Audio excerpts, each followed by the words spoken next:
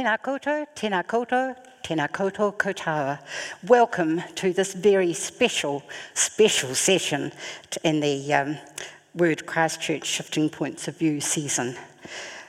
How the Dead Speak is the name of Val's new book, and that's what the session is, something about that, but not, we're going to go different ways, aren't we, Val? Probably. Just see how it goes.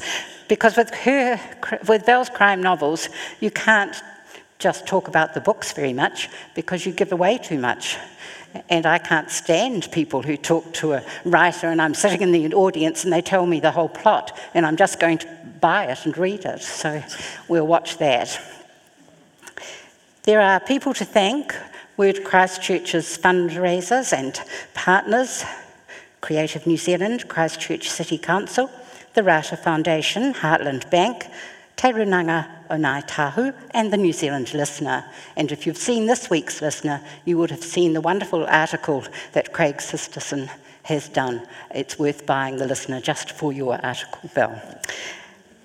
So, I'm Ruth Todd, and it's 20 years since I first met Val and talked with her in our city. I think it was our city. You wouldn't remember, and I don't remember, but it was the Listener Women's Book Festival, and if there's anyone approaching my age, and probably not many, you would remember the Listener Women's Book Festivals, which we had in the 90s, and Val came out to that, and what a wonderful night we had. Yeah. So wonderful to have you back. I had a great time because I didn't just get to come here, I went all round New Zealand, North and South Island, and it was the perfect introduction and made me burn with a desire to come back. So here I am. I mean, I've been since then, but yes, this time I've come for a proper stay. That's right, and we'll talk about that a little bit. We're all wanting to shift to Dunedin for these 8 weeks of you.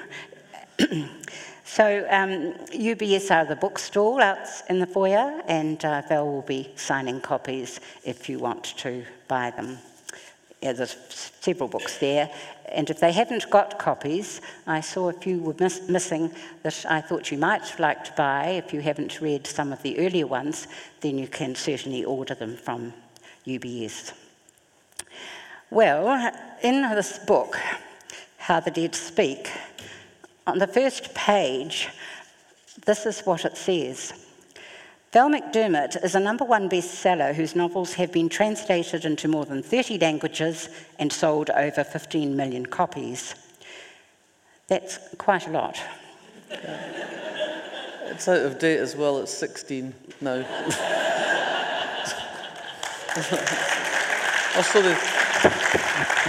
So they tell me. Yeah. I'm sure it's going up daily. Well, hopefully.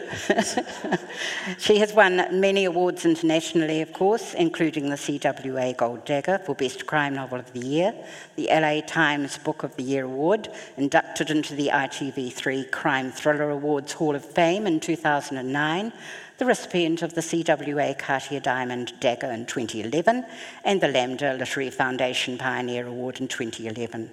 In 2016, Val received the Outstanding Contribution to Crime Fiction Award at the Theakstone Old Peculiar Crime Writing Festival, which I believe you started. Yeah. And was elected a Fellow of the Royal Society of Literature. 2017, she received the Diva Literary Prize for Crime. So obviously she writes full time. So how's that for a CV? So Val, after winning all those awards, you didn't have so many of them in 1999. No. But you were very interested in drama and play, and I believe there's a play coming up. Yeah, I did a one-act play last year for a venue in Glasgow that does lunchtime plays. They have a season called A Play, a Pie and a Pint, which does exactly what it says on the tin. And as a result of that, the director of the Lyceum Theatre in Edinburgh commissioned a play from me. So that will probably be on stage at the end of next year or the beginning of 2021. And I'm working on the second draft of that while I'm in Dunedin. So, Oh, that's exciting. yeah, it's very exciting. And she's also a singer. I didn't know about your music. And she plays with a six-piece band. I mean, she sings with a six-piece band, and I'd love to hear it, but we might need to bring them back to Dunedin when you come next year. Well, I think they'd be up for it. They'd certainly be up for an Antipodean tour. We're called the Fun-Loving Crime Writers, and we sing songs about crime and murder. And we started off in quite a small way, just doing sort of events at book festivals. But this year we played Glastonbury. Really? It's crazy, you know.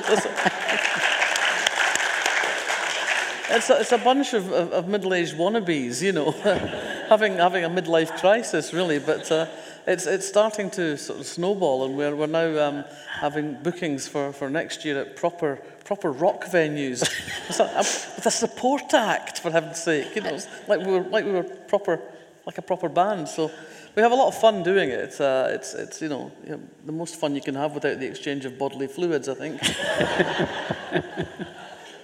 So you've come a long, long way since that. Well, you were the first Scottish State School student to go to Oxford University. to St Hilda's College in Oxford. St Hilda's College not the whole at university. Oxford. Yeah. Yes. Yeah.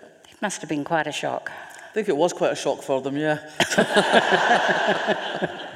But it was certainly a culture shock for me. You know, the first problem that I had was that I had to learn to speak English. As what you hear now is what my partner calls my BBC Radio 4 Scottish accent.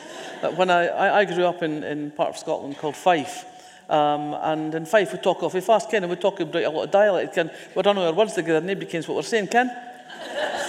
So I went off to Oxford and nobody predictably understood what I was saying. And my very first tutorial I went into and started reading my essay, and my tutor stopped me after a few sentences and said, "I'm most terribly sorry, Miss McDermid, but I haven't understood a word you've said. Might we begin again and perhaps a little more slow this time?" So I realised I had to overcome this handicap of communication. But everything was different. I mean, even the vegetables were different, you know. Growing up in Fife in the 1960s, we only had 3 vegetables, you know. And Oxford kept putting, there were things on the table, and I looked at them. I didn't know if this was a table decoration or food, you know. I mean, watercress. Why would you think you were going to eat that? So from there, you became a journalist and a dramatist, and it was a little while. You'd wanted to write, didn't you? You'd read lots of crime, and you wanted to write, not particularly crime at that time, but it did come. When did it come that it was got to be a crime novel you were going to have a go at? Well, it kind of came because I failed at other things. You know, when I left Oxford, you know, it's like when you're 20, you know the secrets of the universe, and no one can tell you anything. And I was going to write the great English novel, and I attempted to do this, and it was like full of tortured human relationships and all the big emotions, you know, love and jealousy and betrayal and all these things. And I suppose the one thing that I could say about this book in its favour was that I actually finished it. And I started sending it round literary agents and publishers. And, you know, often you hear people say, you know, sent the book off, and it was weeks before they got back to me, and then there was a lovely letter saying, you know, we liked your book very much. It's not quite what we're looking for, but please stay in touch and let us see whatever you write in future. Those were not the kind of letters I got. I generally got it back by return of post. And I think towards the end I was actually getting letters from people I hadn't sent it to. You know, we've heard about this book, please don't send it to us. And I was determined. I was so determined that I was going to write. I wanted to be a writer. And I got sidetracked accidentally into writing plays, and that didn't really work out for me because I didn't understand what I'd done right to have that first success. And so I couldn't replicate it, and I just kept trying. And I have a whole filing cabinet drawer full of really bad plays. And then the agent that I had got with my first play sacked me because I wasn't making him any money. And I suppose what I thought then was, I have to look at a form where I do understand the shape of it, where I understand how the form works. And I'd always read a lot of crime fiction from my earliest days. I used to stay a lot with my grandparents when I was a kid. And I always ran out of library books that I'd brought with me. And the only book they had in the house, apart from the Bible, was Agatha Christie's Murder at the Vicarage, for reasons no one has ever been able to explain to me, because neither of them ever knowingly read a book. But I really liked this. I loved the Agatha Christie. I loved the complexity of it, and I returned to it again and again. And of course, I was very excited when I realised that Agatha Christie had written more than one book. And so I made it my goal to get my hands on more of her books, which was a problem for me because the books were in the adult library, and back in the 1960s in Scotland, the adult library was separated from the children's library by a wall. Probably easier to get over the Berlin Wall, frankly, at that point than the wall into the adult library. But I was determined, and I've always had a tendency to find a way to get what I want, and so I did a bad thing. I stole my mum's library tickets, and I went off to the library, and I did my most piteous face and said to the librarians, "I have to get a book for my mum. She's not well." And God bless those librarians. That worked for 5 years.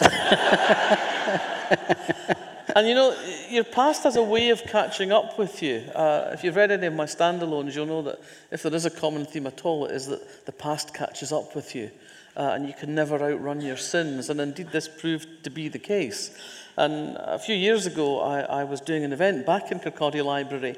And my mum still lived across the road from the library. And I said to her, come along for the evening, see what I do for a living, And we walked into the library, and there was a couple of women who had been librarians when I was a child, And I thought they were ancient, but must have been probably about 23, But anyway, I introduced my mum, and one of them looked quite startled, said, "Oh, Mrs. McDermid, I thought you must be dead."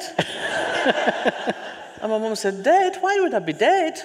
And the librarian said, "Well, with you being a bedridden invalid all those years, that look that only your mother can give you."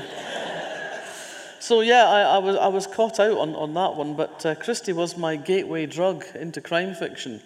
So over the years, I had carried on reading a wide range of crime fiction because Kirkcaldy Adult Library had a lot of crime books. The classics like Christie and Sayers and Marsh, but also the Americans like Chandler and Hammett, and later on more contemporary writers. I read Josephine Tay, Patricia Highsmith, and I just loved the crime novel. And so it seemed to me that if I was going to be a writer, since I'd failed at other things, I should try to write a crime novel.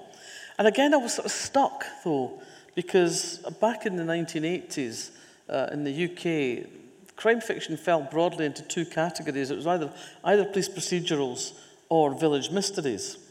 And I didn't think I knew enough about the police to write a police procedural, even though I'd encountered police officers when I was a journalist, but the ones I'd met didn't fill me with a burning desire to spend more time in their company.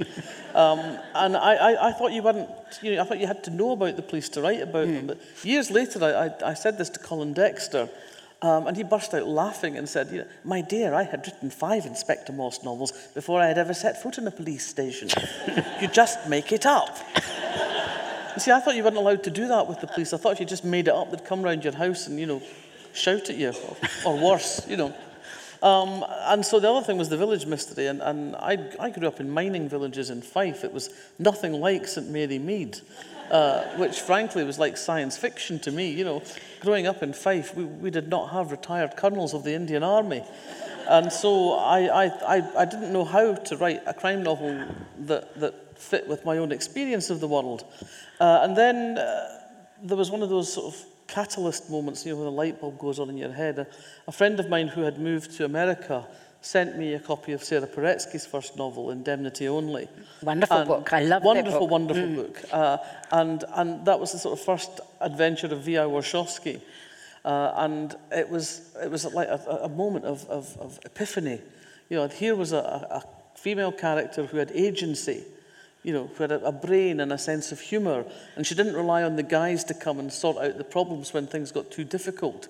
And the other thing about it that really struck me was that the crimes in the book were organic. They happened because of the kind of lives people led in Chicago, the kind of jobs they did, the kind of political system in the city. That story, in a way, couldn't have happened anywhere but Chicago. It wasn't just some random murder bolted onto some random English village. It had that sort of sense of being really grounded, and I thought, that's the kind of book I want to write. And that was what got me started. That's what got me off the starting blocks, really. So we had Lindsay Gordon. We had Lindsay Gordon, yeah. Report for Murder, first British crime writer with a lesbian sleuth, no doubt. And a winner. I mean, the first book was a winner. Well, not really. The first book was sort of published to a resounding silence to begin with, you know. I mean, it was published in 1987. It's never been out of print, but when it was first published, it didn't get a single review because back then newspapers, magazines didn't review paperbacks, and it was published by the Women's Press, who published paperback originals only. So when the book was published, nothing happened really. It started to gain some traction because mostly from booksellers who, back in the days when we had lots of independent booksellers, they would read it and recommend it to their customers. And it really was a word-of-mouth thing that started the books selling. But as I say, over the years, they've garnered a bigger and bigger audience, those early books. And I suppose the thing that always strikes me, you know, being published by a small indie publisher, the advance was tiny. But I get great satisfaction that every single year now, I earn more money from Report for Murder than I got for that initial advance. So it still sells steadily. That's amazing, isn't it? It is, you know, it's quite good. It's quite nice to have a job where you still get paid for work you did 35 years ago, you know. So your series with Kate Brannigan and the Karen Perry novels, that all came about and they were becoming well known, especially in the UK, I imagine. Not so well known here at that time. Not as well. I didn't know about them. I didn't. It was quite a while. It wasn't really till 1995, when number 9 novel was the new series, the breakout book, The Mermaids Singing, and who were the characters but Tony Hill and Carol Jordan. That was huge acclaim, wasn't it? Well, yeah, it just built and built and built. The Mermaids Singing won the Gold Dagger for best crime novel of the year. And that was quite a big breakthrough for me because, not just because the publicity it got in the UK, but there's a lot of foreign publishers don't get excited about authors until they win prizes. Yes. And so that the success of The Mermaids Singing in that respect meant that my books were translated into a lot more languages at that point, which was you know, quite helpful in terms of income and also in terms of recognition. So yeah, Mermaids Singing was a real turning point for me. It was a turning point for me as a writer as well, in a way, because it was quite different from anything I had written before. It was much darker than the Lindsay Gordons or the Kate Brannigans. It was in terms of storytelling a much more complex structure, and it was also it's hard to look back now and look at Mermaids Singing in terms of its context, but at that point nobody else was writing serial killer novels in the UK, and nobody was writing psychological profilers in the UK. No. So in that sense it was a breakthrough for the books that were appearing in the UK at the time. But for me it was a big breakthrough because it was so different from what I'd done before. And I really struggled to find the voice to tell that story. I knew the story very clearly from the beginning, but finding a way to write it was challenging. And the success of that book, I suppose, gave me a kind of confidence that however difficult a project might seem to be at the beginning, I would find a way to bring it to life. And so that book has kind of become a touchstone for me, that whenever I'm struggling with the structure of getting an idea to the point where I can write it, or when I'm struggling with the book and I'm not sure that the tone is, I've got the tone or the voice right, I think back to The Mermaids Singing. I think you found a way to tell that story. You can do this. So it's been sort of, I say, a sort of touchstone for me ever since. Well, you always take up challenges, don't you? I mean, every I like book's a so challenge. different, and every book grows, and the characters grow, and I like that. And that was my introduction to you. I hadn't read the Lindsay Gordons or the others. I didn't know anything about you till you arrived here, that with the mermaids singing. And then, I guess, Wire in the Blood with the TV series did another good advertising. Yeah, it raised my profile again, and I mean, the great thing about that was that it brings new readers to the book. I mean, I think the only reason you would ever agree to adapt your work for film or television is about reaching a wider audience, because inevitably the process of adaptation loses a lot along the way. It gains certain things too, but overall I think it's a net loss. It's one of the reasons why, if you look at the films that have been made out of Stephen King's work, the best films have come from the short stories, not from the novels. No. Because when you translate a novel into the sort of compact nature of a script, you lose so much of the complexity, so much of the texture, so much of the depth. But, as I say, on the other hand, the advantage of it is that if they do it well, you find a whole new audience. And Wire in the Blood, although it's been a while now since we finished making it, it's still shown all over the world, on cable channels and all sorts. I mean, they've just restarted showing it again on Amazon Prime, for example. So I've encountered it in all sorts of strange circumstances. I remember once I was in a hotel in Finland. I was doing an event in Finland, and I woke up in the middle of the night and I couldn't get back to sleep. And I switched the TV on and was flicking through these cable channels, and there was Wire in the Blood with Finnish subtitles in the middle of the night. So it's certainly been something that's been seen by a lot of people, and I think also that, as I say, brings people to the books. I'm sure it does. But there's something about those two characters, isn't there? It's pretty special. Well, I think, yeah. I mean, I remember you saying in one of the books, quite recently, I think it was in, where is it? Insidious Interest, and Tobin being more or less adopted, a 14-year-old, by his mother's died. Her two friends have taken him as theirs, as to come into their family. And he says he goes to a football match with Tony Hill, and Tony's trying to get to know him because he's still feeling pretty sad about his mother. And he says to Tony, "What about you and Carol? Are you married? Do you live together?" That sort of thing he's saying. And Tony says, "We're very good friends, but we're not lovers." And that's sort of how they've been, isn't it, for quite a while. And I'm not going to say what's happening now, but it's just developed. And has that been part of the success? Well, I think so. I mean, it's a relationship that's fraught with all sorts of issues for both of them. But at the heart of it, what has grown between them has been, I suppose, fueled by a kind of chemistry between them. And I think, we've reached a point where it's quite clear that there's a really powerful love between them. But whether or not that can translate itself into any kind of conventional relationship is a matter, I think, of great uncertainty. It's hard to imagine the kind of relationship that could be. Yes. But then imagination is my job. That's right. And you'll be imagining madly. When I started writing them, when I wrote The Mermaid Singing, I didn't perceive it as the start of a series. I thought it was going to be a one-off. But the further I got into the book, the more I realized that there was a lot of potential to develop these two characters, both in terms of the jobs that they did and the kind of crimes that they could investigate, but also in terms of their personalities and their relationship to each other, but also to the other nexus of characters that have developed through the course of the books.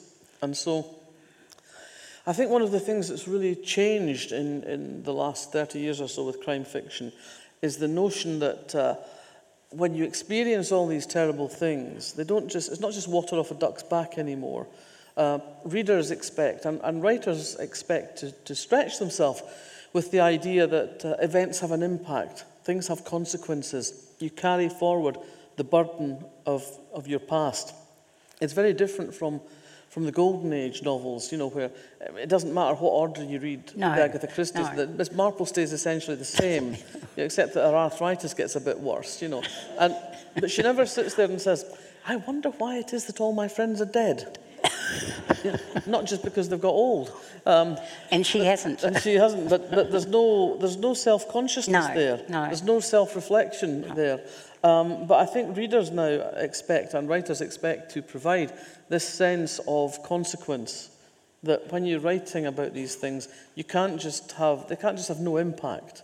So over the years, over a course of 11 novels, I have had Tony and Carol experience some pretty intense things and deal with some very difficult situations. And inevitably, that has had a consequence over the years. That has created personal problems for both of them, and between both of them.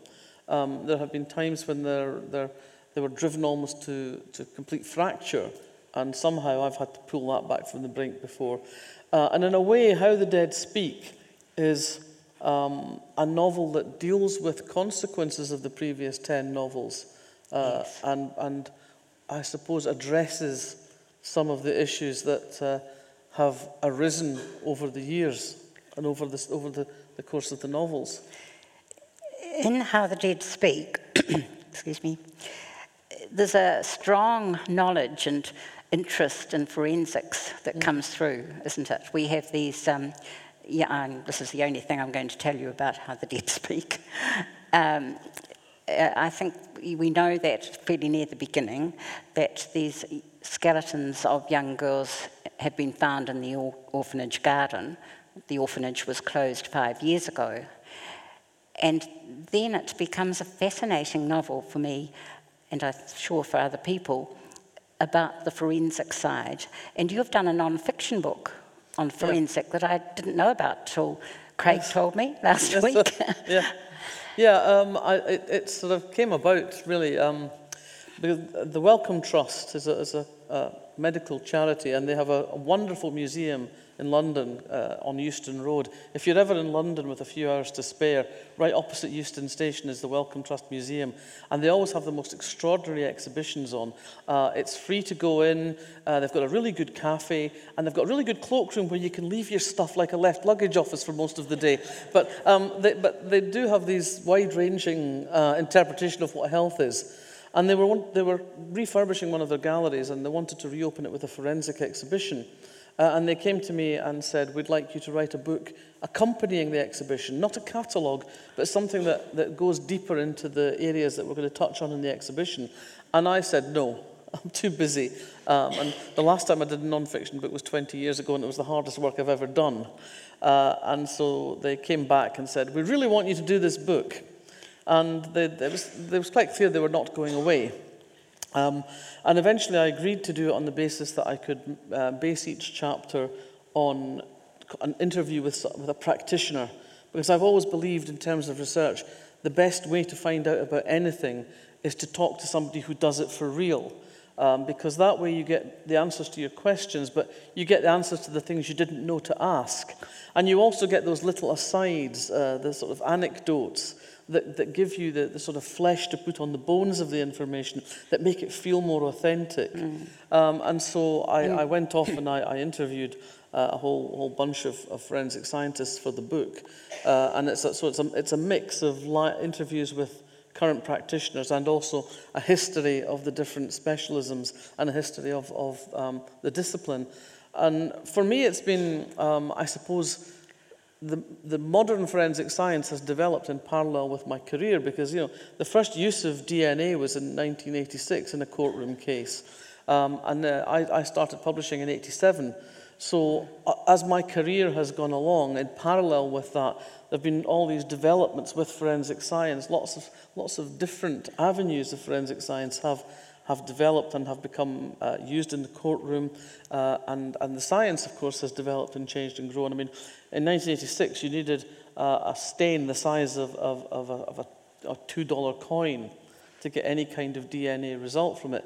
Now you can get DNA from something that's a millionth of a grain of salt, the size of a grain of salt.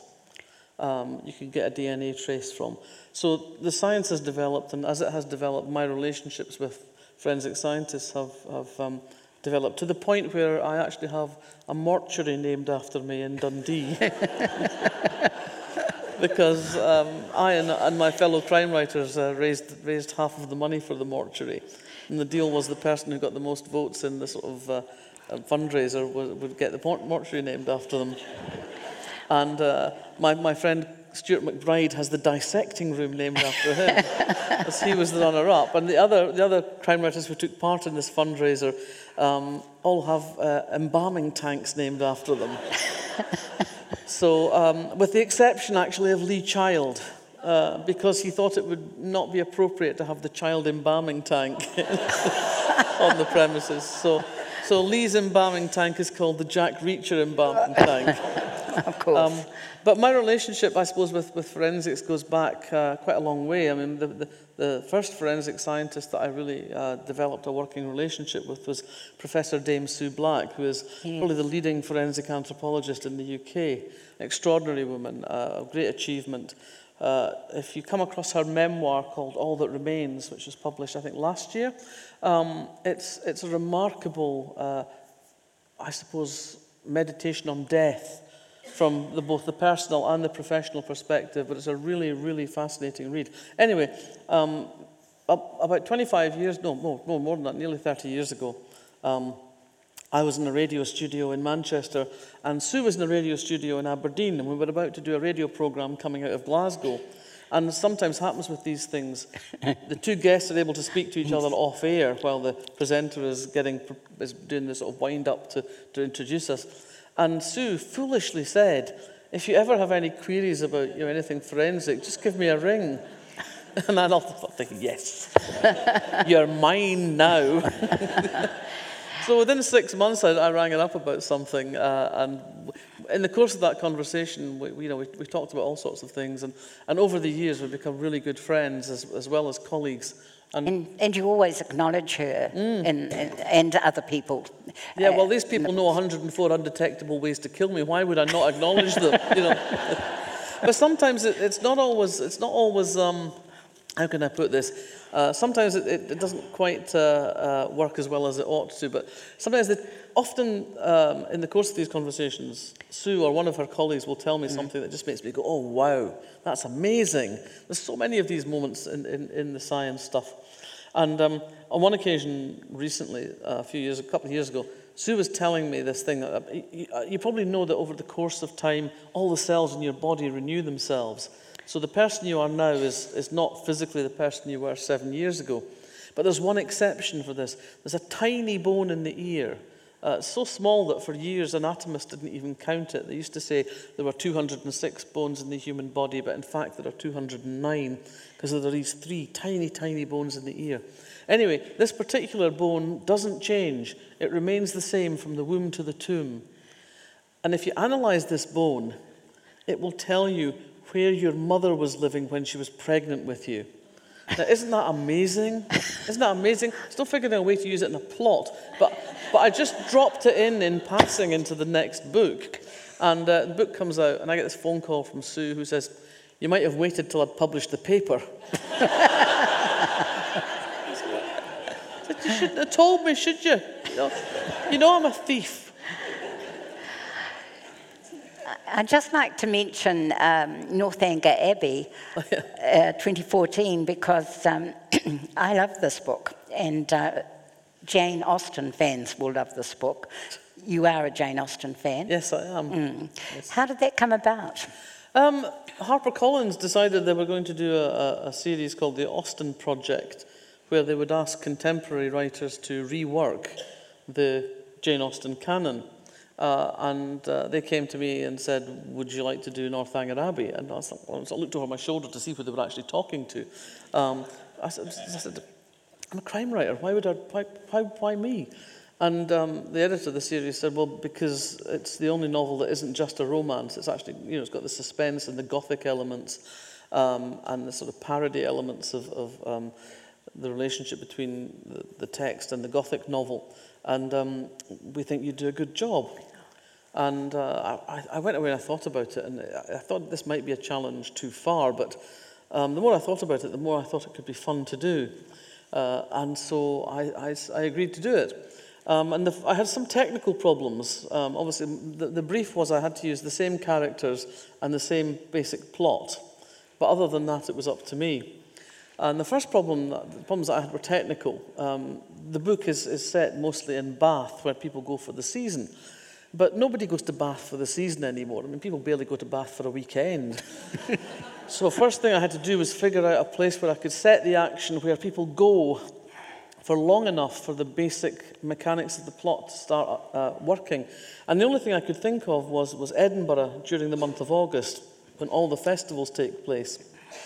And the population of the city doubles, and it's full of people who are there to be seen as much as anything else. And that gave me the scope to use one of the great to invent a border abbey. There's this sort of whole string of medieval monasteries and abbeys in the Scottish borders. And one of the great advantages of using that is that there are chunks of that area that don't have a mobile signal. And that overcame another one of the technical problems for me, which was communication. Because very often in Austen, the whole plot turns because somebody doesn't get a piece of information quickly enough. You know, a letter has been delayed, or there's been some miscommunication. You know, whereas now you just go, "Oh, my brother has just texted me." So I had to find a way around that. So setting it where there genuinely is no mobile signal, I thought was a way of doing it. And so, armed with that, I set off on my journey into Northanger Abbey. Having got the technical stuff out of the way, the hard thing was finding the right voice.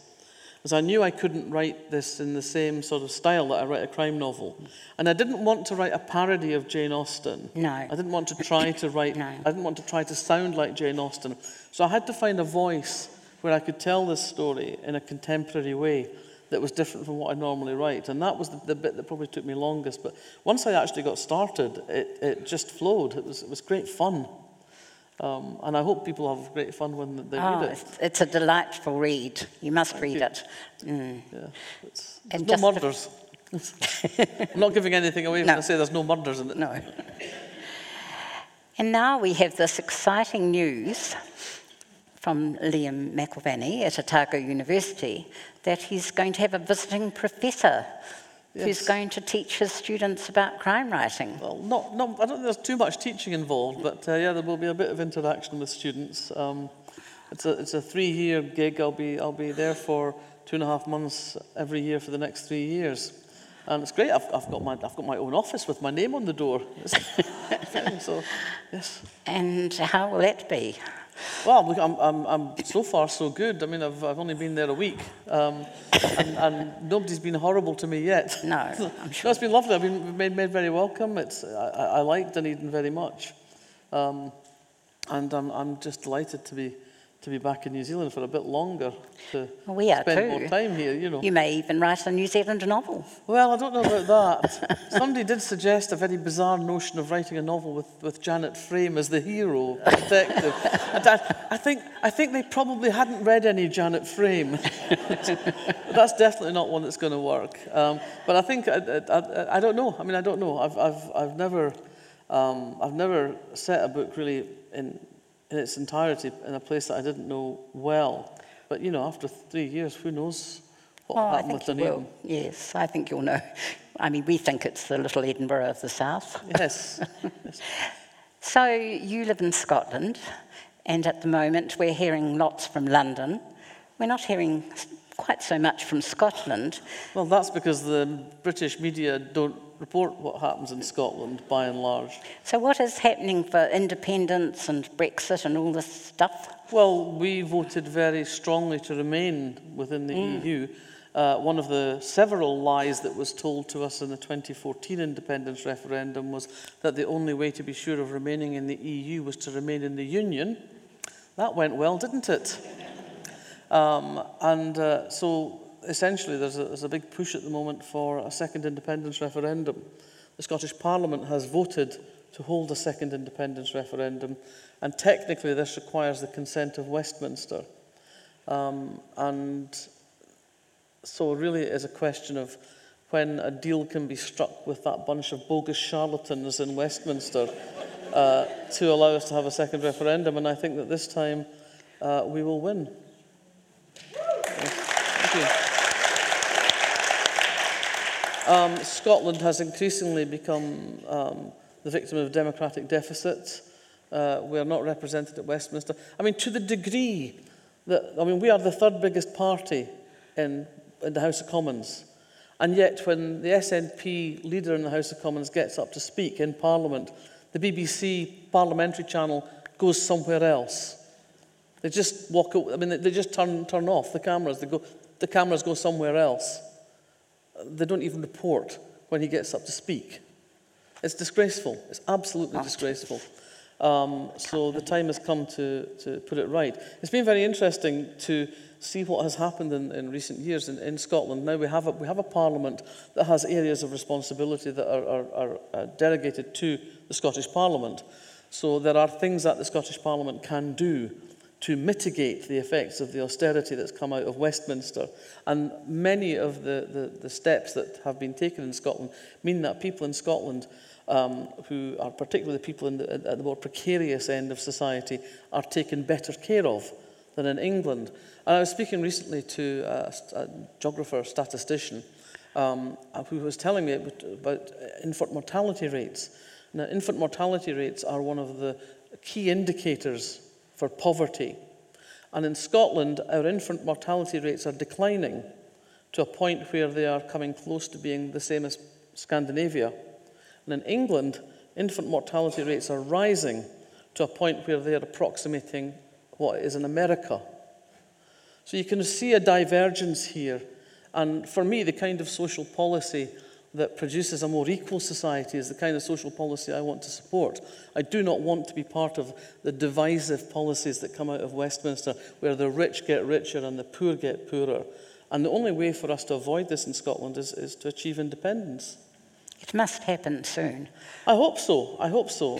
There's a very strong move. And, you know, every passing day that Boris Johnson behaves so atrociously is like a recruiting sergeant for independence. Yes. I mean, it's astonishing. I simply cannot credit the way these people are behaving. The rule of law no longer exists for them. You know, it's extraordinary. People like Jacob Rees-Mogg, who has moved all his money to Dublin because he doesn't want to be a victim of the way that the economy is going to crash after Brexit. Don't start me on here. Don't start me. You really don't want the 3-hour rant. You know, Margaret Thatcher was the great villain of my youth, of the 1980s. And I'm not for one moment saying that Margaret Thatcher looks any better in light of today. But the one thing that Margaret Thatcher always believed in was the rule of law. That you did things according to the Constitution, according to the law. This bunch don't give a toss about any of that. All they care about is themselves. There's no concern for the people of the country. No. So what about the judge's decision in Scotland? Will that have any effect? Well, it depends what the Supreme Court says. The Supreme Court in London says. Right. I think it's quite interesting that the Scottish judges have been quite unequivocal about the fact that Boris Johnson lied about his reasons for wanting to prorogue Parliament, and that makes it unlawful. So effectively what they're saying is he lied to the Queen, which puts her in a constitutionally very difficult position. It's just, I mean, it's really impossible to see any way that we can come out of this in a good state. Well, Scotland might. Scotland might, yeah. And it will, if you get independence. Yeah, and I mean, we actually do have a cadre of politicians in Scotland who are not all out for themselves and who actually have some political principle. I mean, I think Nicola Sturgeon is a remarkable politician. And, you know, I've spent enough time in her company to know that what you see is genuinely what you get. This is not a mask, you know. She's a politician of principle. And there are many people in her party around her who are also people of principle. That's not to say that there are not isolated politicians in other parties who have principle and who are equally appalled at what's happening But the people who have got the reins of power at the moment are an absolute shower. Well, So let's talk about books. we agree. Let's talk about books, because it just... Let's have questions time. The mic will come round, so don't start your question until you've got the mic in your hand. So just put your hand up if you want the mic. If nobody puts their hand up, we'll just start picking on people at random, you know? Somebody over here. Somebody down here.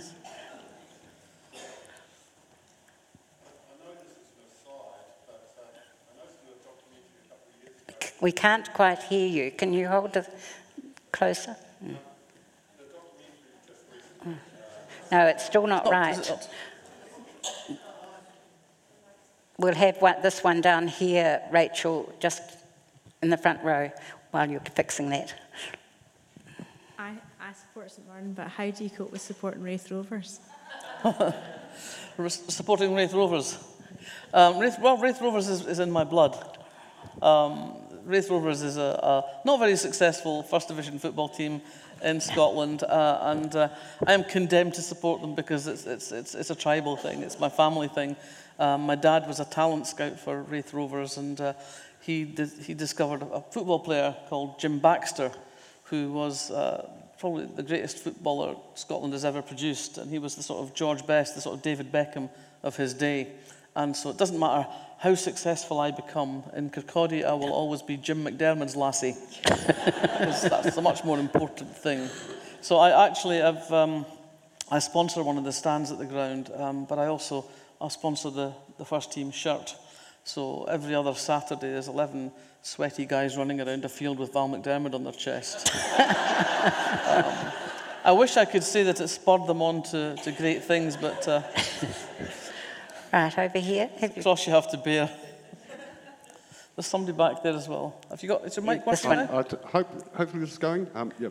A couple of years ago, I think a documentary was made where you actually spoke about Billy Connolly. Have you met the guy? And what is it in Scotland that just makes so many special people? Many what people? Special people. All right. Well, it's... So many individuals. I'm from Scotland. I'm not. My family are from Scotland. My wife is a Scot. But, the people of Scotland are so special. Why is this, Val? Well, look at her. I think there's something that's been quite interesting, and it goes back tangentially to what we were saying there about Scottish politics. But there is an argument that the Scottish Enlightenment back at the turn of the 18th century created many of the cultural, if you like, social, political, scientific elements that have led to modern life. Adam Smith, with his economy, has led to sort of the science of economy. Natural history came out of Scotland around that time. Geology came out of Scotland around that time. Many scientific inventions of the 19th century and beyond. And one of the arguments says that because the best minds in Scotland were not involved in having to run the country, we were available for other things.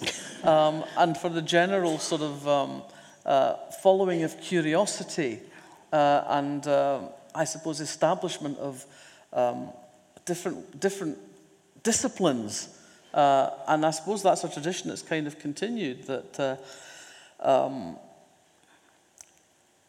I suppose we followed on from the words of Robert Burns, a man's a man for all that, the sense that you call no man your master, and that you have the only thing that stands between you and the achievement of what you want to achieve is yourself. So these are all the kind of tenets that we grow up with. But I think there's also been a very good education system in Scotland. We had education, so basically universal education, before England did.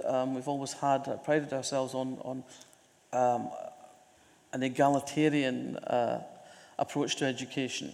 So I think these are all elements of why we've produced so many extraordinary people.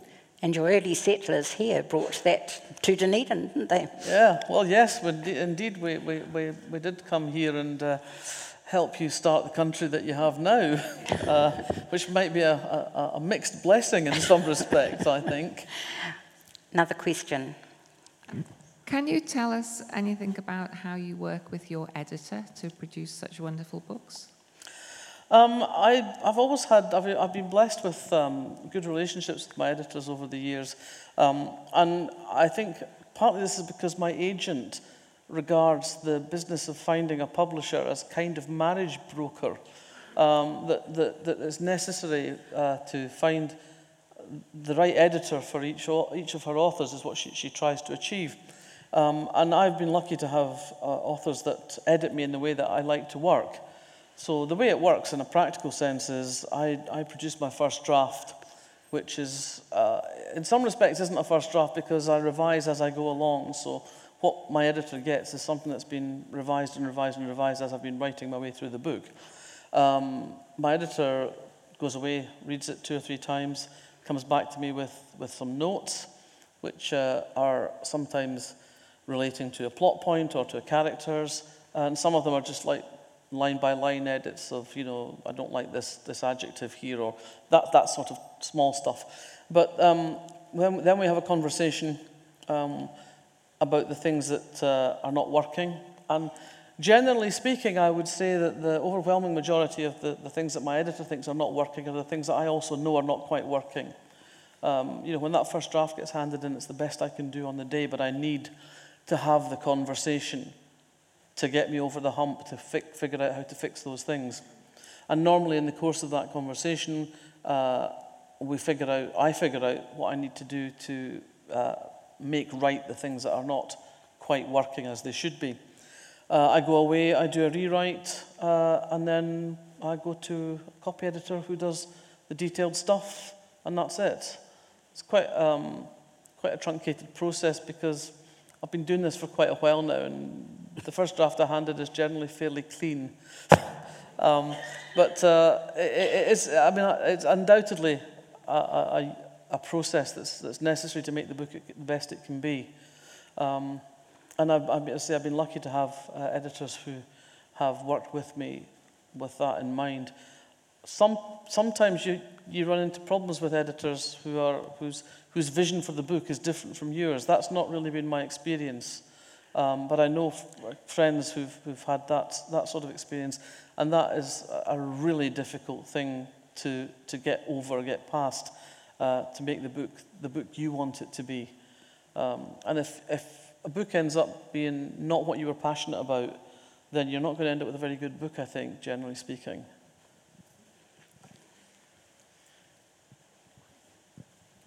You've got someone here. I was wondering if you remember what it was like for you at school, when at what point you sort of decided or knew you wanted to write. People laughed at me, basically. It was I grew up generally with the response of people like us don't do things like that. I was once asked to sum up my life in sort of 6 words, and they said I couldn't do it. And so, I discovered that writing was a job that you got paid money for, because I used to spend my life in the library reading everything I could get my hands on. And I used to read this series of books called the Chalet School books, which is a girls' school stories set in Austria and Switzerland.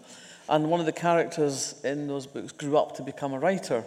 And I remember reading one of the books where she got a letter from her publisher, and there was a check in this letter. And I thought, oh my God, you get paid for this. I don't know how I'd thought books arrived in the library, if it's just people writing them out of the goodness of their heart. But that was the point where I realised that, you could be a writer, and that could be your job. And I decided that's what I was going to be. And every time people said, what are you going to be when you grow up? I'd say, I'm going to be a writer. And people would just laugh. Because, working class kids from the mining villages of the east coast of Scotland did not become writers. And I suppose every time people said, no, you can't, I just was determined that, yes, I could. And, that was what I was going to do. And I still have friends from university who used to laugh at me when I said I was going to be a writer. And, you know, I tease them now, you know, sort of, who's got the last laugh now, you know. Val, you've absorbed an amazing lot of forensic psychiatry and psychology. Just wondering, would you think there's an element, a psychopathic element in all of us? I don't think so. I think most of us are quite measured in the way that we go through our lives. But I would say that we've all felt murderous impulses at one time or another, but that doesn't make you a psychopath. Mostly we don't act on our murderous impulses because all sorts of things hold us back, mostly the fear of being caught. But I bet everybody in this room at some time has felt murderous towards somebody, and not just the person you're married to. But we don't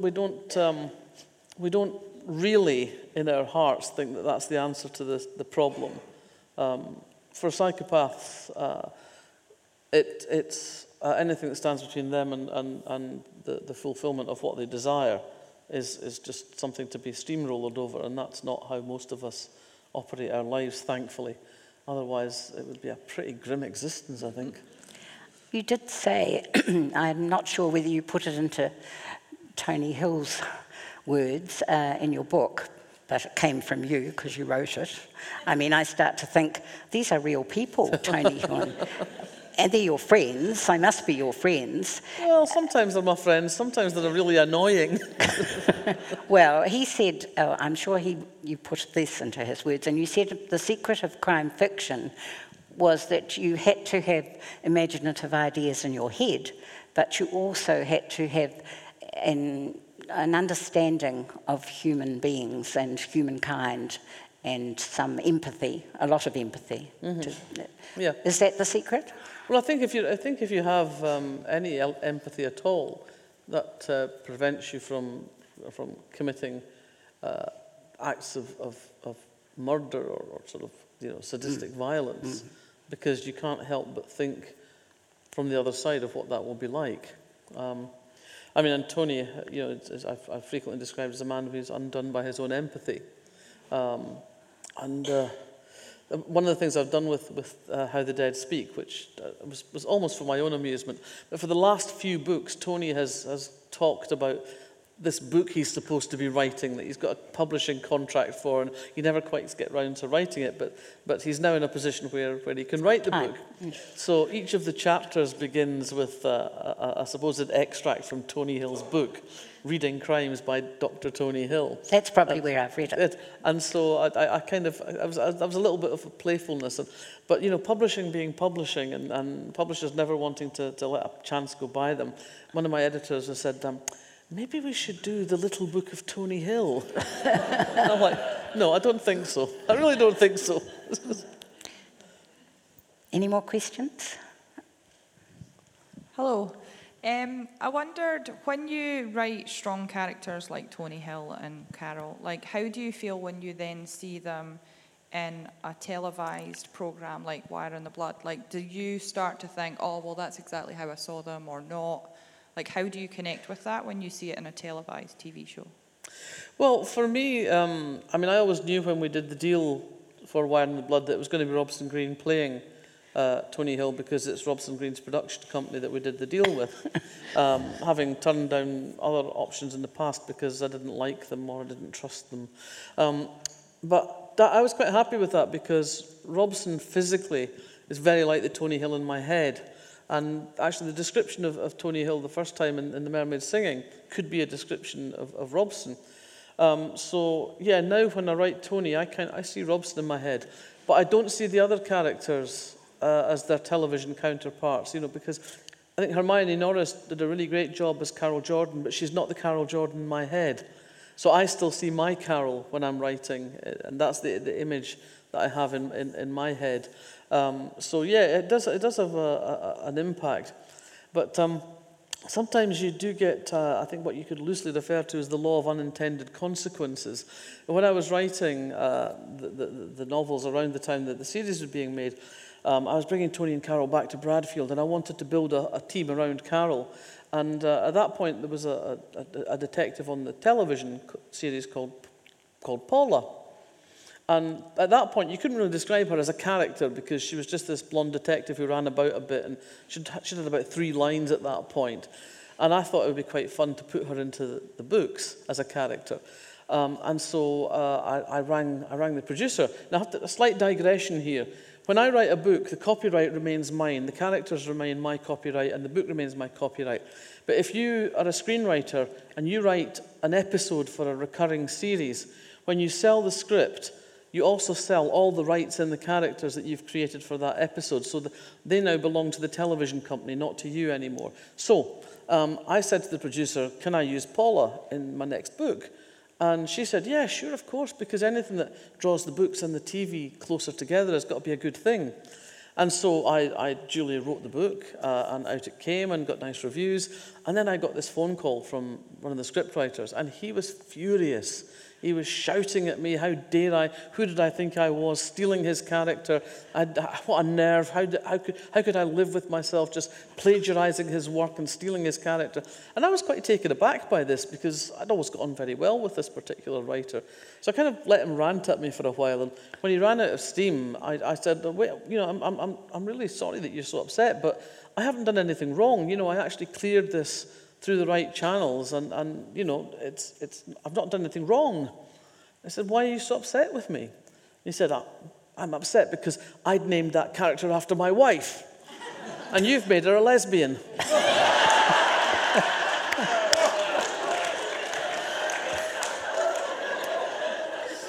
I just said, I wish it was that easy. One more question. Last question, I'm afraid. Last year you judged the Booker Prize and obviously read a lot of books, a lot of number of times. And I just wondered, when you were free from that, what did you turn to for a bit of enjoyment? Well, I have to say, last year was quite a lot of hard work. We worked our way through 171 novels for the Booker Prize. And as well as that, I always do the New Blood panel at the Harrogate Crime Writing Festival, which means I have to also read somewhere between 50 and 70 debut crime novels.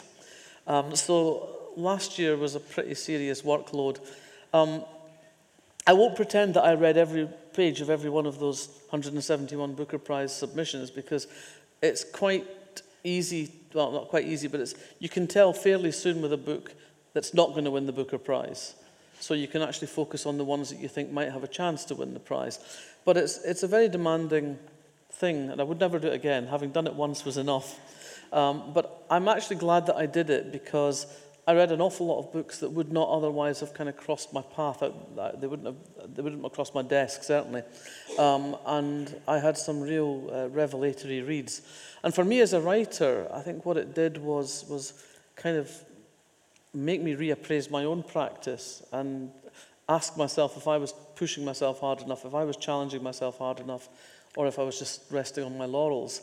So I think it's ultimately quite a productive thing to have done. But as I say, I wouldn't do it again. It was kind of weird. At one point, I was dreaming mashups of Booker novels, which was kind of weird. But I think at the end we came up with a really strong and exciting long list and short list. And I think actually we were more exciting than this year. Thank you, Val. So tomorrow, more of crime, the crime weekend. At 1 o'clock in the Arts Centre, a free session when you can hear some of the New Zealand crime writers who are in the finals tomorrow night. And tomorrow night, there are still a few tickets left at 7:30, and Val will be performing in a different way.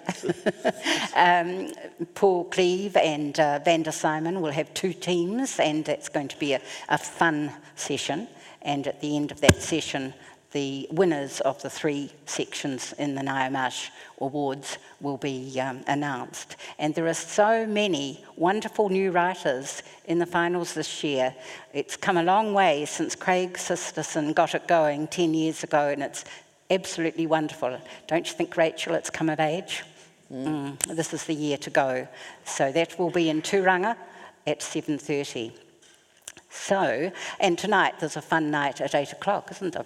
With, if you've got nothing else to do tonight, you can stay around and go to that funny airs night, and you'll see some movers and shakers of the comedy world in New Zealand.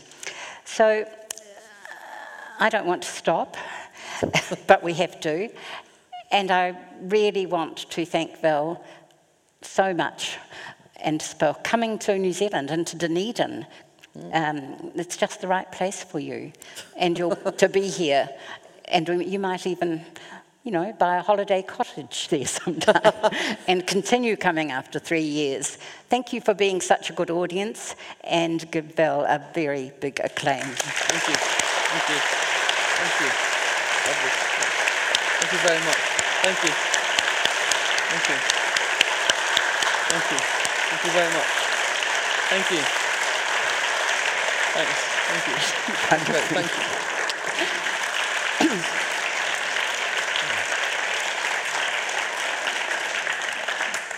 The UBS have the books outside, a bookstore outside with some of Val's books, and some that aren't there you can order from them.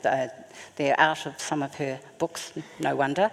And then Val will be signing in the foyer soon. Thanks. Thank you.